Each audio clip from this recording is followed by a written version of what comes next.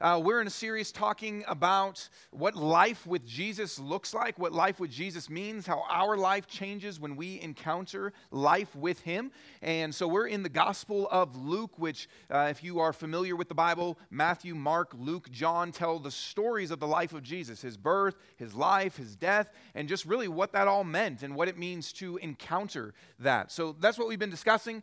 I'm going to pray for us, and then we will jump into our time together. So, Father, I ask you now that you would open our hearts to hear from you. I believe that you have something for everybody in this room, and it's not an accident that the people are here, whether they've been here for several years or this is their first time today. God, you see every soul in this room, and you see every heart, and you see every thought, and you know what we need. And you know what life with you, Jesus, looks like in our particular lives. And so I pray that you would, Holy Spirit, communicate to our hearts. Let us hear your word. Let us be changed by you. And ask that you would just guide our time together this morning. In your name, Jesus, we pray. Amen. We've been looking at Jesus. We've been looking at the birth of Jesus and a lot of the kind of discussion around what was he going to be like and the prophecies around what was it that he had come to do. We looked at, especially last week, Jesus kind of saying himself, this is what his mission statement is. This is what he has come to do. And so we're starting chapter 5 today, but all the chapters leading up have really just been about here's who Jesus is. Here's who he's going to be when he shows up. Here's his baptism. Here's what he says he's about. But today, it kind of begins to take a curve from just who he is and his heart and his mission. Today, it's about really his call. What happens to those that encounter Jesus? What does it look like to anybody that would say, I want to follow him? Not just who he is and what he's about and what he says he's here for, but what does it look like for somebody that might follow Jesus? What does it look like for any of us that would want to join Jesus? We saw who he is, but what now? It's not the whole of Luke is not just here's who Jesus is, but really what does it mean if our lives are to encounter him? What now? And you and I need a purpose in our lives. You and I need something to live for. Without it, it's easy to just kind of float around. You're born, you go to school for several years of your life, then you get a job, then maybe you get married or you make some friends, and maybe you have kids and you get a house, and then what? I mean, what does it mean to really be a Christian? What does it mean to really walk with Jesus now? After you say, yeah, I know who he is and I know what he's come to do and I know what his heart is, but what now? What does it mean now? And sometimes we can struggle to see where Jesus fits into our life today. Sometimes we can struggle to see how he fits into the just normal rhythms of our life. And maybe you're not a Christian. You're just curious to kind of know what would it mean if I said, okay, I'm interested in Jesus. Maybe you've even been coming the past few weeks and seen, okay, that's who he is. I'm interested in that. But what does it mean for me? What does it mean for me to then say, okay, I want to be with him? Or maybe it's not that you're a Christian, you've been a Christian for a while, or that you're curious in Jesus. Maybe it's just simply you look at your life and you long for meaning in some way. You long for there to be some deeper connection and deeper purpose to the things that you are doing, that it's not just Monday through Friday, a little bit of fun on the weekend, and repeat. You long for there to be some kind of deeper meaning. So what does Jesus want with our life now? What does Jesus want to do in anyone's life that would be interested in following him when he says, come to me? This is the story that we're going to look at today of the first time that Jesus says to people, come with me, come follow me. He's announced who he is, and now he invites people to come let their life be lived with him. What does that mean? What does it look like? How do we do it? So we're going to read this section and several kind of stories that flow out of what it means for our life now to be with Jesus. So let's look at this. We're in chapter 5, and then we'll come back through. As the crowd was pressing in on Jesus to hear God's word, he was standing by Lake Gennesaret. He saw two boats at the edge of the lake. The The fishermen had left them and were washing their nets. He got into one of the boats, which belonged to Simon, that's Peter, and asked him to put out a little from the land. Then he sat down and was teaching the crowds from the boat. There's so many people crowding in on Jesus that he says, I need to kind of step back and preach from a boat, which I think is pretty cool. So maybe one day I'll just bring a boat up on stage and preach from that. That might be weird. When he had finished speaking, he said to Simon, put out into deep water and let down your nets for a catch.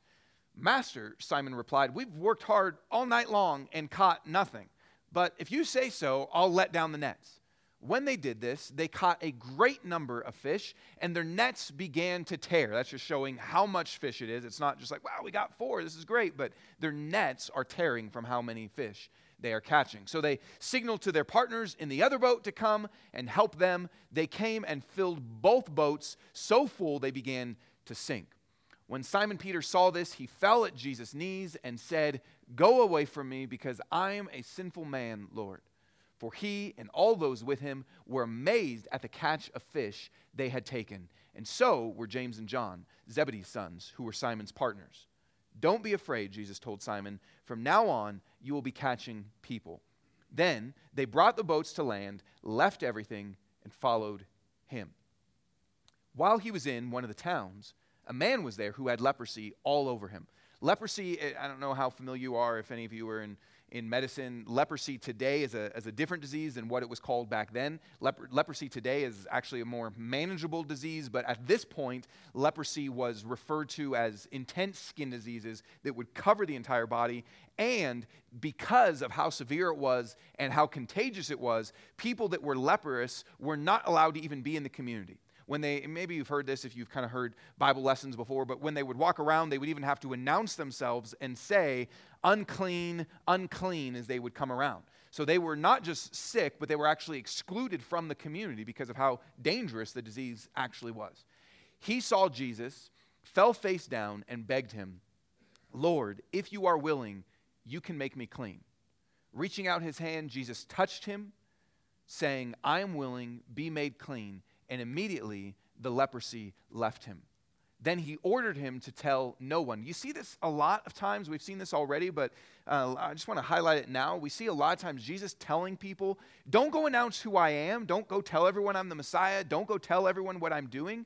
Because people's expectations then of who Jesus was, if they thought he's the Messiah, they thought of that politically. It might be, okay, great, this is a revolutionary that's going to take over Rome. And even from a healing standpoint, he didn't want the news just being broadcast all over the place of what he was doing to heal, because then people would just come to him for healing, which his mission wasn't just to come and heal people, but to bring the good news of God's kingdom to people. And so that's why you a lot of times will see Jesus order people, don't tell anyone what I just did, but it doesn't work. I mean, if somebody did that for you, that's probably not going to happen. You're going to be like, okay, I won't tell anyone.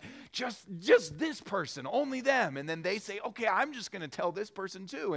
And then they post it on, ancient social media and it blows up.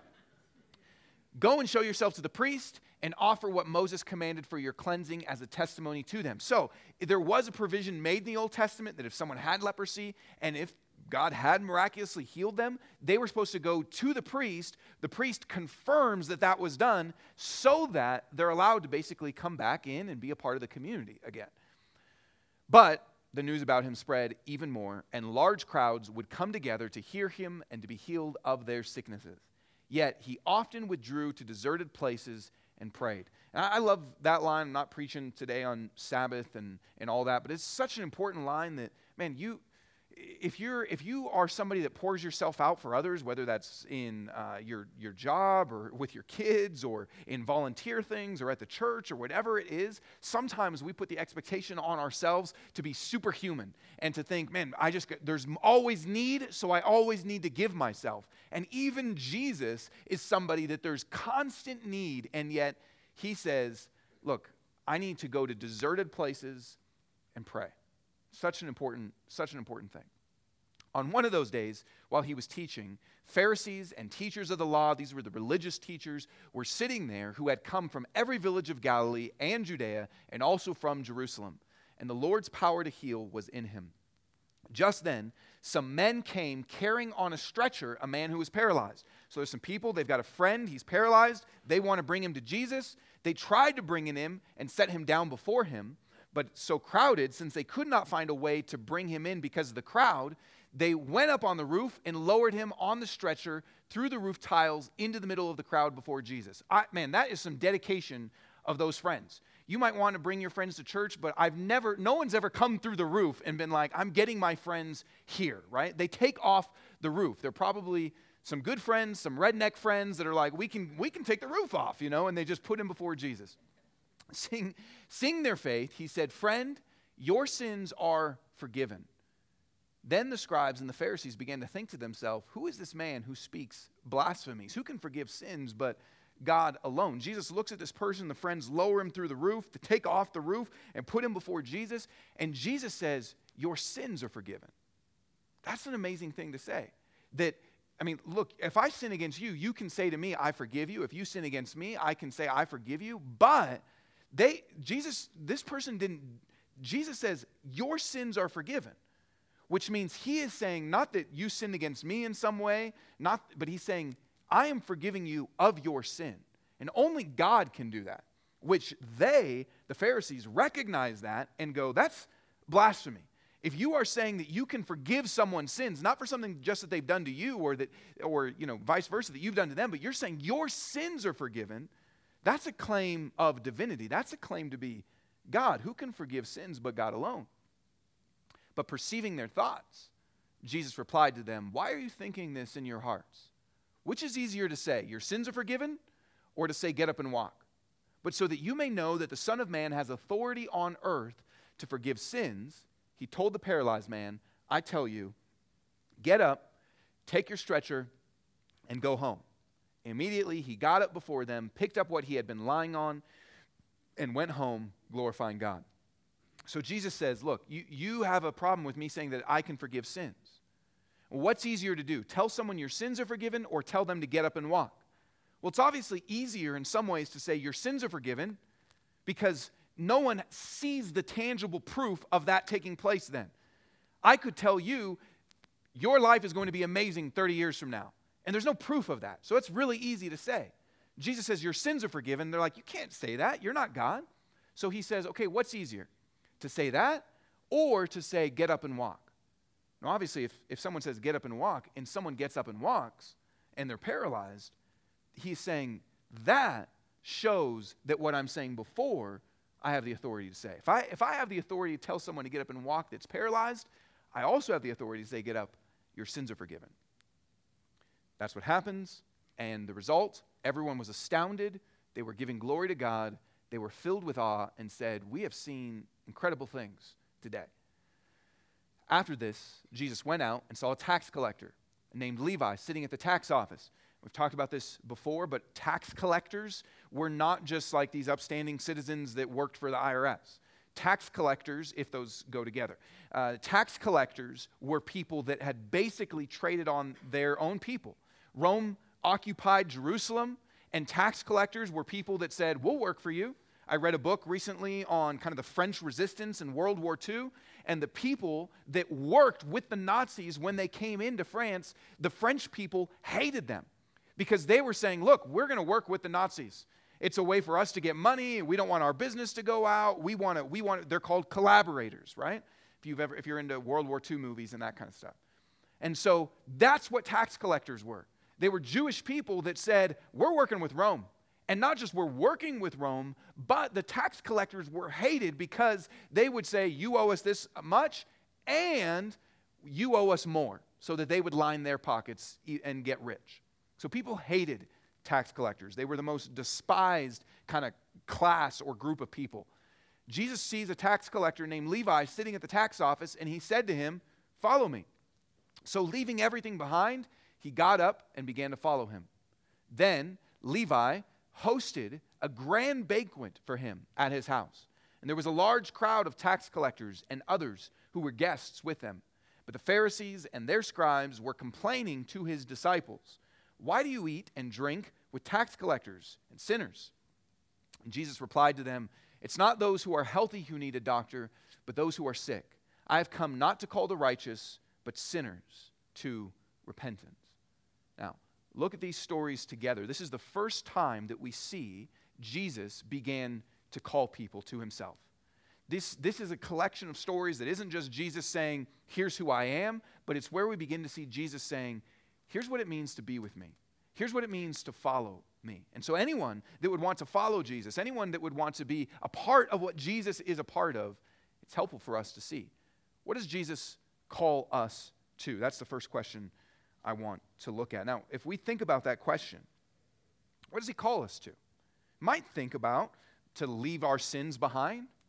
We might think about obedience. So if you think about just what does Jesus call you to in your life, and it was before today and you thought about that question, what is it that Jesus calls you to? Not just what do you believe about him, but what does he call you to? We might think, yeah, he wants me to leave my sin or he wants me to obey him, and all that's true. But Jesus gives them something else. He says, from now on, back to the first story, from now on, you will be catching people. From now on, if you in kind of Sunday school, there was a story, or you might have even sang a song about being a fisher of men. Jesus says that. From now on, you will be catching people. You've been catching fish. From now on, you'll be catching people. This is so important because the first time ever that Jesus calls somebody to himself, the first time that Jesus says, I want you to be with me, the first time embedded in that call is a call not just to obey, not just to not sin, but is a call to be a part of catching people. The very first, it's very helpful for us to understand what does it mean when Jesus calls us, is to say, so what did it mean when he called the first people? And it's not just to agree with Jesus. Some of you might agree with Jesus' teaching. It's not just to like Jesus. There's a lot to like about him. It's not just to believe in him and say, okay, all the things that we've looked at, chapters 1 through 4, and said Jesus is the Savior, he's the Messiah, he's the one that's come to deliver, and you go, yeah, I believe that. It's not just to believe. The very first time that Jesus calls somebody to himself, embedded in that call is a call to say, I want you to be a part of catching people. Now, I don't really get fishing. I've been fishing many times, but most of the time it's just sitting. It's not really fishing. So unless you're really good at fishing, it's just sitting there with a pole. And that's not that much fun to me. And a lot of times, most people that I know that fish, they don't even eat the fish. It's catch and release, which I really don't get. It's, I got it. And then you just throw it back. No one I know that hunts deer does that. Be like, we got him, okay? Send him back. Fishing's not a hobby of mine, so I don't really get, I like to eat. And I never order food and then send it back and say, I just order and release. That's not something I do.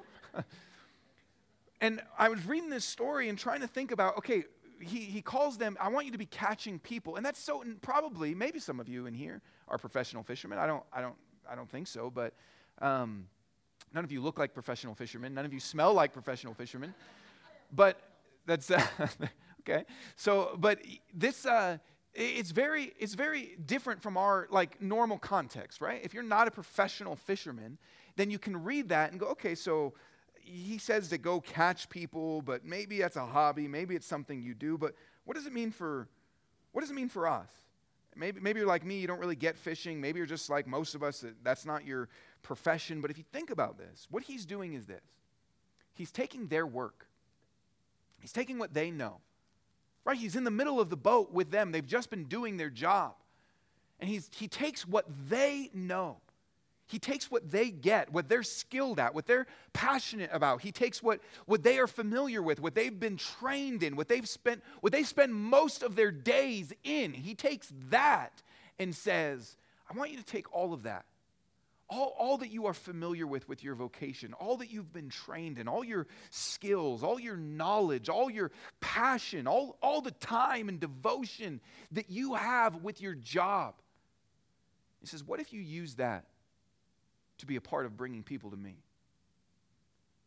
See, I don't know what your job is. I know some of what you do, but if Jesus were to come to you, maybe he wouldn't say, I want you to be, catching people. He wouldn't maybe use that word, but if you're an engineer, or you're in sales, or you're a teacher, he would take some metaphor that is yours and say, I want you to be a part of teaching people to bring them to me. I want you to be a part of engineering and, you've been engineering systems and software. I want you to do that for people and bring them to me. You've been in sales, winning people to a product. I want you to do that to me. See, he takes their career, their profession, in a lot of ways we could even say their identity, and says, I don't want your identity to just be about fishing. I want your identity to actually change now. And the devotion, the time, and the passion that you feel about your work, whether you love it or it's just the amount of time and energy that goes into it, what if that was about me? What if that was about bringing people to me? See, that is embedded in the very first call that Jesus gives to anyone. And if he was to show up today in your life, he wouldn't talk about fishing. He would take your work and he would say, I want you to use all of that to be a part of bringing people to me. See, he wants to catch, tells them he wants them to catch people. For what? To catch them for what? It's not the same as fishing. He's not saying he wants them to kill people. Well, that's what you do with a fish, if you do it right. He's saying, I want you to catch them for something, which is all the different stories than we just saw. See, he goes from, I want you to catch people, and then we see what's next. Jesus goes to a leper, and he gives him back, obviously he gives him back skin health, but he gives him back from exclusion to community. That's why he tells him to go present him to the priest. I want you to catch people, which is to say, I want you to allow people to experience community again that have been separated from it. I want you to give people God's family that are not in God's family. He then gives forgiveness and healing to a paralyzed man. I want you to allow people to come to me and experience forgiveness. Matthew, I want you to take those that are the outcasts and the sinners and bring them to me. See, Jesus wants anyone that would follow him to join him in catching people for community, for forgiveness, for acceptance. See, here's what you see in all those stories. We move away from people that are in mess. And I don't mean that on your best day. I know that we have friends that are struggling and we move towards people, but our instinct is to move away from people that are experiencing mess. Somebody's suffering, and yeah, we might move towards them a little bit, but if we're honest, it gets hard. It takes a lot of energy. It takes a lot of time. And our instinct, we overcome those instincts sometimes. I know, I'm not saying you're all horrible people, but it's hard, right? And our instinct is to move away from those in struggle, in suffering. Our instinct is to move away from those in sin. If you've got family in your life or you've got friends in your life and they're stuck in things and they're going back to things, and our instinct isn't to be like, oh yeah, I love drama. That's not our instinct. Our instinct is to say, I want to move away from that. Man, a tax collector, do you know how much it's going to take to get his life together? Man, a paralytic person, man, you know how much that's going to take? You know how much energy and time? A leper, oh man. And what we see in all these stories is Jesus moves towards mess. Jesus sees a paralyzed person and someone in sin and moves towards them. Jesus sees a tax collector and moves towards them. Jesus sees a leper and touches them. See, I don't know if you find yourself in any of those stories. Maybe you are suffering like the leper. Maybe you're in sin and stuck in it. Maybe you feel like an outcast. Maybe you feel like you're on the outside. Jesus moves towards you. And the call that he gives when he says, I want you to join me. I want you to follow me. The call that he gives is to come and catch people, to move towards people, to give them the community, the acceptance, the forgiveness that he came to give to us. So if you follow Jesus, if you say that, if you say, yeah, I follow Jesus, or yeah, I like Jesus, I'm a Christian, if that's something that you say, the very first time that anyone followed Jesus, embedded in that call was a call to catch people. Embedded in it was this. And it's important to look at these people too, and maybe some of you need to hear this. None of these people were these people that he called and especially even back to Peter, James, and John, the fishermen in the boats, they're not scholars. They're not the rabbis of the day and the Pharisees of the day and the scribes. It talks about them, and they have their followers. The Pharisees, the scribes, they've got their religious group of people that are into religion and into studying the Old Testament and into the rules and trying to be good people. They're into that. And Jesus goes to just normal workers and says, I want you. Sometimes it's really easy to be like, man, I got a job. That's my life. That's what I'm doing. And be like, okay, that sort of ministry stuff or catching people, that's not really what I do. Jesus comes to fishermen. If this was written today, we could say that Jesus comes to engineers, he comes to teachers, he comes to lawyers, he comes to moms, he comes to baristas, he comes to just normal people and says, I want you to follow me. I want you to join me. I want you to be a part of what I'm doing. I want you to be a part of bringing people into my family. I want you to catch people. He gives a purpose. Second thing is, how are we to respond to this? If that's what his call is to join him in catching people and be a part of that, how do we respond? What is it that looks like to then say, okay, if you're a Christian, what does it mean to respond to his call? And we can look at a few things that they did. The first thing here is this. It says, if you say so, I'll let down the nets. And I love that. I love that little sentence. Because implicit in it is, I'm not sure about this, right? He says, we've already been working, we've already been fishing, Jesus, don't you think we know how to do our job? But if you say so, I'll let down the nets. See, the first thing that it takes to respond to the call of Jesus is to obey. And often the things that Jesus asks you to do are simple. The first time that Jesus calls people to himself, he doesn't say, hey, come here, heal this leper. He could have done that, but that's not the first thing. The first thing was actually something very simple. It was, I want you to go back and put the nets out again. Something they'd already done, something they were already familiar with, but still something that didn't seem like we've already done that. But he calls to obedience. If you say so, I'll let down the nets. What in your life right now? Maybe it's something really simple. Maybe it's something you've already done. Maybe it's something you've already tried. Maybe it's something you already gave a shot to. But what in your life would Jesus be saying to you? Here's what it means to follow me. Come and do this. What is obedience for you? What does it look like?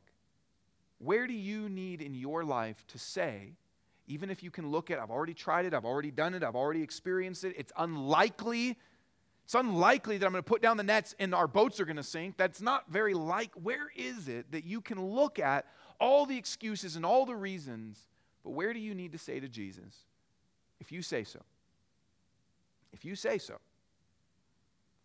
I'll let down the nets. That's the first thing it looks like to respond to Jesus' call, is to obey with a heart that is submitted, that says, if you say so.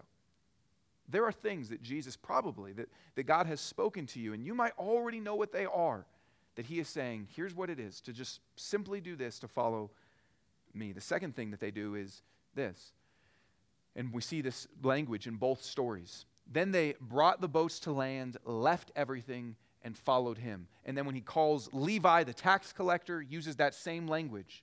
So, follow me. So, leaving everything behind, he got up and began to follow him. See, when Jesus calls people to himself, there's this obedience and there's a leaving of everything. That language, that it repeats that in both of the scenarios where Jesus calls someone, is intentional. To say that embedded in the call to follow Jesus is to catch people. And one of the ways to respond to that call is we obey, if you say so. Another way that we respond to that call, that it shows in both those things, is to leave everything. That sounds scary, right? I mean, they especially, you think about the fishermen. I mean, they just had the most lucrative catch of their career. I mean, these are fishermen, right? This is where their money comes from. This is where their life comes from. And it's the most fish they've ever seen. And it says they left everything. Matthew's sitting at his tax collector station, and Jesus says, come, and says he leaves everything, which would be a bunch of money sitting there, right? It says he left everything. One of the things that it looks like to respond to the call of Jesus is to leave everything. What does that mean for you? I don't. Maybe it's your fish. Maybe it's your money at the tax booth. I don't know. But what I know is that Jesus is trying to give us, Luke is trying to give us a picture of what it means to be a follower of Jesus, what it means to be a disciple of Jesus. And he says, here's what is inherent in it. As soon as Jesus begins to call people, he's giving us a pattern of what happens. He invites them to catch people, and they have to, in order to join with Jesus, you have to disjoin from something else. That is inherent in the call to become a Christian, to become a follower of Jesus, a disciple of Jesus. It's the pattern that he's giving to us. What does it mean for you? Because a lot of times, I think for Christians or people that are interested in Jesus, we're stuck. We're interested in Jesus. We like Jesus. We like what he says. We like some of maybe what he can bring into our life. We like some of what maybe we hear on a Sunday, but we also are attached to this and often want both things. Want Jesus, want this. Want Jesus, want church, want community, want faith, want change, want to be close to God, want to grow, want better relationships, but also not sure we want to give something up. Not sure we want to make a sacrifice. Not sure that we want to be unliked or ridiculed by friends. Not sure that we are willing to give up that sin that we love. Not sure that we are willing to leave behind the sacrifices that it costs. If you felt kind of stuck in between, back and forth, to become a disciple, inherent in that is to leave. And Jesus says when he's at Matthew's banquet, Levi's banquet, when he's there, and the Pharisees are criticizing and they're saying, hey, you know, why are you eating with tax collectors and sinners? Jesus says, I came to call sinners to repentance. And repentance is another way to think about leaving things. Jesus, sometimes people talk about Jesus like he was just the life of the party because he goes to a lot of parties. And he shows up and he's there and he's hanging out with tax collectors and sinners, and people are like, yeah, that's the Jesus I like, man. He's hanging out with people, and yeah, he's not afraid to be around a bunch of people that are sinning, and yeah, that's Jesus, man. He's so cool. And they maybe don't say it like in that voice, but that's how maybe they do after they've had a few, right? They're like, yeah, Jesus, right? But Jesus says, yeah, I did. I came to be around the people that are sinners, to call them to repentance, to call them to leave. I came to be with those far from God. I came to be with those that are outcasts. I came to be with those separated from community, to catch them, to give them community, to give them forgiveness, to give them myself, for them to leave and be with me. I don't know what it is for you. Maybe God's putting it on your heart right now. What does it mean to leave everything? What does it mean in heart to leave? So sometimes it's a heart thing. It's a connection, it's a desire, it's goals even, and what we wanted our life to be like, and what we really want out of life, and what we really want out of people, and where is Jesus saying, you need to leave that to be with me? And maybe it's not a heart thing, it's an actual physical, tangible thing, or a tangible person. And Jesus is saying, leave that and be with me. It's hard to join Jesus. It's hard to follow Jesus. It's hard to go where Jesus wants. It's hard to join the purposes that God has for your life when you're still stuck and connected to this.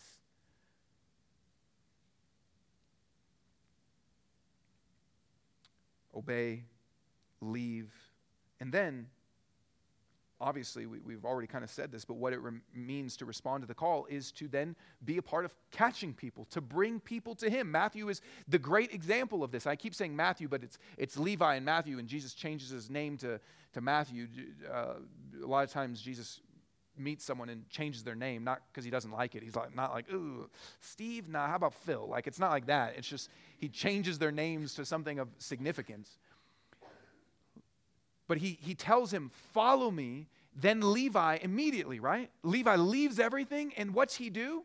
He begins to catch people. He leaves everything, and then he hosted a grand banquet. Not a little banquet, a grand banquet. And a large crowd of tax collectors and others were there. So he gives this call to Peter, James, and John. He says, I want you to be catching people. And it doesn't show us that they did anything yet. And Matthew, he says, I want you to come follow me. And immediately we see a great example of somebody that's doing exactly that, catching people. He hosts a big old party for Jesus, and he brings all his friends. You know what I love about this? Peter, James, and John are fishermen.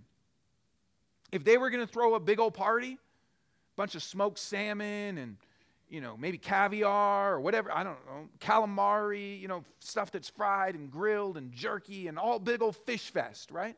Maybe that's what they would have done. And it would have been fishermen that were there. Matthew throws a big old party, and it's a crowd of tax collectors. That's Peter, James, and John. If they threw a big party, there's not going to be a bunch of tax collectors there. Here's what this means. There's particular people that God has designed you to catch. There's particular people that God has designed you to bring to him. Matthew is able to bring a crowd of tax collectors. Tax collectors were hated. Nobody liked them, but Matthew was a tax collector, so he likes them. There are people, think about this, just think about this for you. Who do you know that is not a Christian? I'm talking to those of you that are Christians. I know some of you are not Christians. You're here, you're exploring. That's great. Man, Matthew wasn't a Christian a sentence ago and then became one, so it's just as much relevant for you. Who do you know that's not a Christian? How do you think those people are going to experience the community that God has for them? How do you think those people are going to experience the forgiveness and the life and the love and the purpose that God has for them? I mean, it's going to be through you. Who else is it going to be? And especially, sometimes we can even think this, like, man, my friends would never go to church, or man, my friends would never. There's a reason that they're your friends. I mean, how easy would it be for Matthew to say that about tax collectors? And he was right. Matthew didn't just grab all the tax collectors and be like, we're going to synagogue, guys. But he threw a party. He said, I want you to see Jesus. I want you to see him. See, there are particular people in your life. You're weird. I mean, that's what you've been told your whole life, right? That you're unique. I'm just putting a little different of a spin on it. There's a Dr. Seuss quote or something at one of the middle schools nearby that says, like, I don't remember what it says, but something like, no one can stand out but you. But it's like everyone driving by sees that, so that doesn't really make any sense. But no one can stand out but you, right? You are unique. You're weird. You've got your own intricacies and personality and differences and lifestyle and everything. And there's people that love you for it. How are those people going to come to see Jesus if it's not for you and all the hobbies and intricacies and weirdnesses and personalities that you have? God has designed you to be near the people that he has put you next to because he cares about you and he cares about them. That's what he did with Matthew. Jesus says to Matthew, come follow me. And Matthew says, yeah, I'm going. And then Matthew says, I've got a lot of other Matthews. I've got a lot of other tax collectors. I've got a lot of other cheats and swindlers, and they need you too. See, there's people in your life that God has put in your life, not just because, but he put you there because he knows you are the one that can catch them for him, that can give them the life that he desires for them to experience. Jesus is inviting you to respond to his call. Just the same, I mean, these are not just, look, when you read the Bible, this is so important. Like, this is not just recorded stories that are there. Like, why is this here? You have to ask that when you come to the Bible. It's not just, oh, that's interesting, huh? It's there for the readers, you and I, to draw us into something, to see something about our own life and what it means to follow Jesus. And what it means to walk with Jesus, to follow Jesus, to have life with Jesus. Immediately, the first time that Jesus calls anybody, embedded in it is catch people. And to be a part of that, to respond to that, is to say, I'm going to obey, I'm going to leave some stuff, and I'm going to bring some people to you. Jesus has a purpose for you just as much as for them. He wants you to be a part of his team just as much as he wanted them. Finally, what do we need to respond to his call? His call is to join him, to catch people. We respond in obedience and leaving and bringing. Or what do we need to do that? Because you might already know this. You might already know, okay, that's part of what it means to be a Christian, or part of what it means to follow Jesus, but we kind of lose interest, or we get tired, or we just don't have the energy. Like, what do we need to keep kind of going in that, to respond to his call? And the biggest obstacle to this, the biggest obstacle to joining Jesus, to being a part of what he is doing, the biggest obstacle is religion. You see that in the Pharisees in two different stories. The Pharisees were the religious people. They were the churchgoers. They were the ones that loved God and read the Bible and went to synagogue. And they're the ones constantly putting the brakes on what Jesus is trying to do. They're the ones constantly saying, I don't know about that. I don't know if you should be with that person. I don't know if you should hang out with these people. I don't know if you can forgive that person. Why are you eating with tax collectors and sinners? And listen, the Pharisees, again, like when we read the Bible, what you have to think about, the Pharisees are not just put in the Bible as the bad guys. You know, every story needs a good bad guy.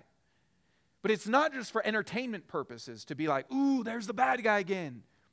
It's really for temptation purposes. And what I mean by that is the Pharisees are written into all the Gospels, but we really see this in Luke. It's written in there for us to see what we are likely going to be tempted towards. That's the antithesis of what we are called to. The Pharisees represent in some way, and I'm not saying represent as in they're not real people, they are, but from the writer's standpoint, what they function as in the story is they represent the voice in your head and the voice in your heart that keeps you from Jesus, that keeps you from faith in Jesus and seeing who he is, that keeps you from walking with Jesus in obedience. They represent that. They represent the voice that says, do you really want to be with sinners? You really want to hang out with them? Is that really what you should do? See, the biggest obstacle to responding to Jesus, to responding to his call in our life to join him, is religion, which inherently is this: a low view of God. It presumes a high view of God, but it's really a low view of God because it says we can be acceptable to God by what we do and all the things that we have got in our lives, and we are acceptable to him, which is a low view of God and a high view of ourselves. I am acceptable to God. These people are not acceptable to God. Why do you eat with tax collectors and sinners? Says, I'm not a sinner. See, and one of the biggest obstacles that will keep you from actually joining in God and what he wants to do and the purpose that he has for your life is a religious sense of a low view of God, I don't know what that was, and a high view of ourself. High view of ourself. Here's what Jesus says he came to do. Jesus replied to them, it's not those who are healthy who need a doctor, but those who are sick. I have not come to call the righteous, but sinners to repentance. If that statement gets down inside of us, if that statement gets inside of our bones, that's what we need. It's not the healthy who need a doctor, but those who are sick. I've not come to call the righteous, but sinners. Do you view yourself in this as someone who needs a doctor? Do you view yourself in this as someone who is a sinner? Or do you view yourself mainly as someone who is healthy and someone who is righteous? Jesus says, I've come for people that are on the outside. I've come for people that know they're not righteous. I've come to those that know their own sickness. Here's what happens. Here's how this helps us to respond to his call. If you know I need someone to help me, I know I need someone to help me, that gives you a humility. That gives you a thankfulness. That gives you a gratefulness that he would save you. And if you see what he has done, if you see yourself rightly and you see him rightly, then you say, I want him. It's not just you see how sick you are and how hurt you are and how sinful you are. That's not what Christianity is. It's not just, here's what Christianity is, low self-esteem. That's not what it is. But it's you see, I am in need, I am sick, and you see he's a great doctor. He's a great healer. He's a great forgiver. And I have him. You see that modeled in Peter in the story. You see, Jesus gives him all these fish. And Peter says, go away from me, I'm a sinful man. Because he sees this display of Jesus' greatness, and immediately it causes him to realize, wow, I'm in the presence of something beyond me. And Jesus doesn't say, that's right, you are a bad man and you better be scared. He actually says, don't be afraid. I want you to be a part of my life now. I want you to be with me. Come follow me. See, the more that you see yourself in need, the more that you see yourself as unworthy of God's love and unworthy of God's grace and unworthy of God's forgiveness, the more that you see yourself as sick and as a sinner that's in need, and the more you see that Jesus meets that and says, yes, and I'm here for you, and I love you, and I forgive you, and I heal you, and I accept you, the more then that you're able, like Matthew, to say, I want to bring others to feel that. I want to bring others to see that. It gives you a humility. It gives you a boldness. It gives you a boldness because you realize if God can save me, he can save anyone. If you know the depths of your heart and you really know how messed up and in need you are, and you believe that Jesus saved you, then that gives you a boldness to go, man, if he can heal that in me, he can heal them. If he can forgive that in me, he can forgive them. This is what we need to continually come back to see and respond to his call. See ourselves rightly and see him rightly. See ourselves as in sin and see himself as a forgiver. See ourselves as sick and see him as the great doctor. That's what Jesus says he came to do, and that's what we need to see, and it changes us. It gives us a power. Here's what all this means. You want life with Jesus? It's not just belief. It's not just faith. It's not just liking him. It's not just knowing who he is. It's joining him in what he calls us to. You want life with Jesus? You wonder, what now? I'm a Christian. Okay, what now? This is what he says. He says he wants you to join him, to be a part of his purposes, to leave what needs to be left, to obey in what needs to be obeyed, to then join in bringing people to him. Here, let me give you just a few practical things that this could mean for your life. It can mean a lot of things. It might mean you need to go through some of those questions and say, where do I need to leave? What do I need to obey? You know, another practical thing it can mean is we have Easter coming up in 7 weeks.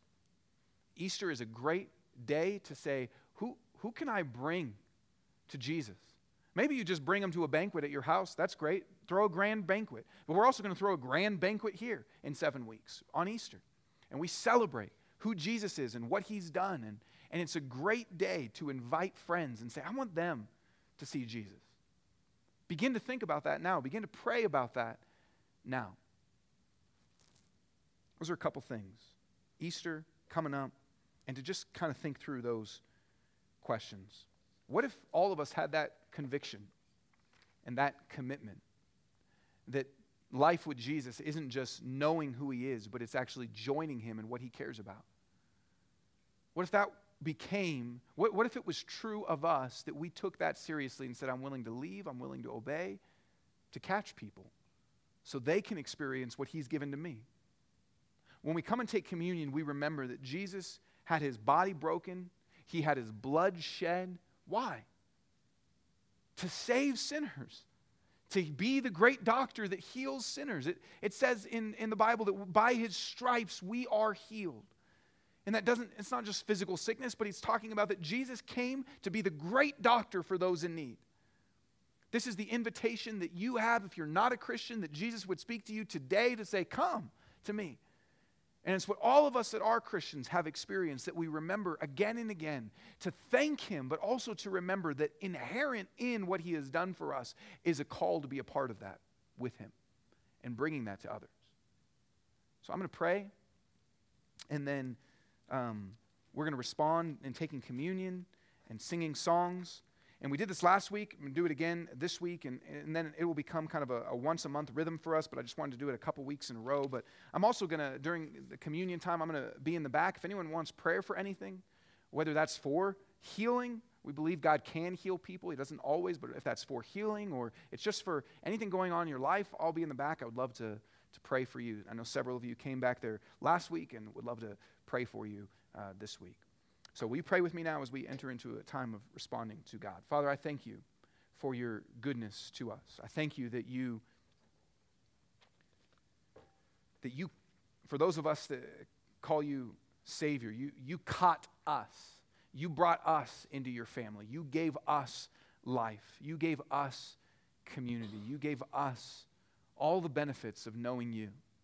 You did that for us, and we thank you. Not because we were special, not because we were so good or anything like that, but you did that because you are the doctor. You are the healer. You are the forgiver. And I thank you that you've given that to us. And I pray, Lord, for our church, that we would not only receive that, but that we would bring that to those in our lives. I pray that you would help us to not just believe who you are, but to join in who you are and what you want. Help us now as we sing and take communion to allow these truths to even go deeper into our heart. In your name, Jesus, we pray.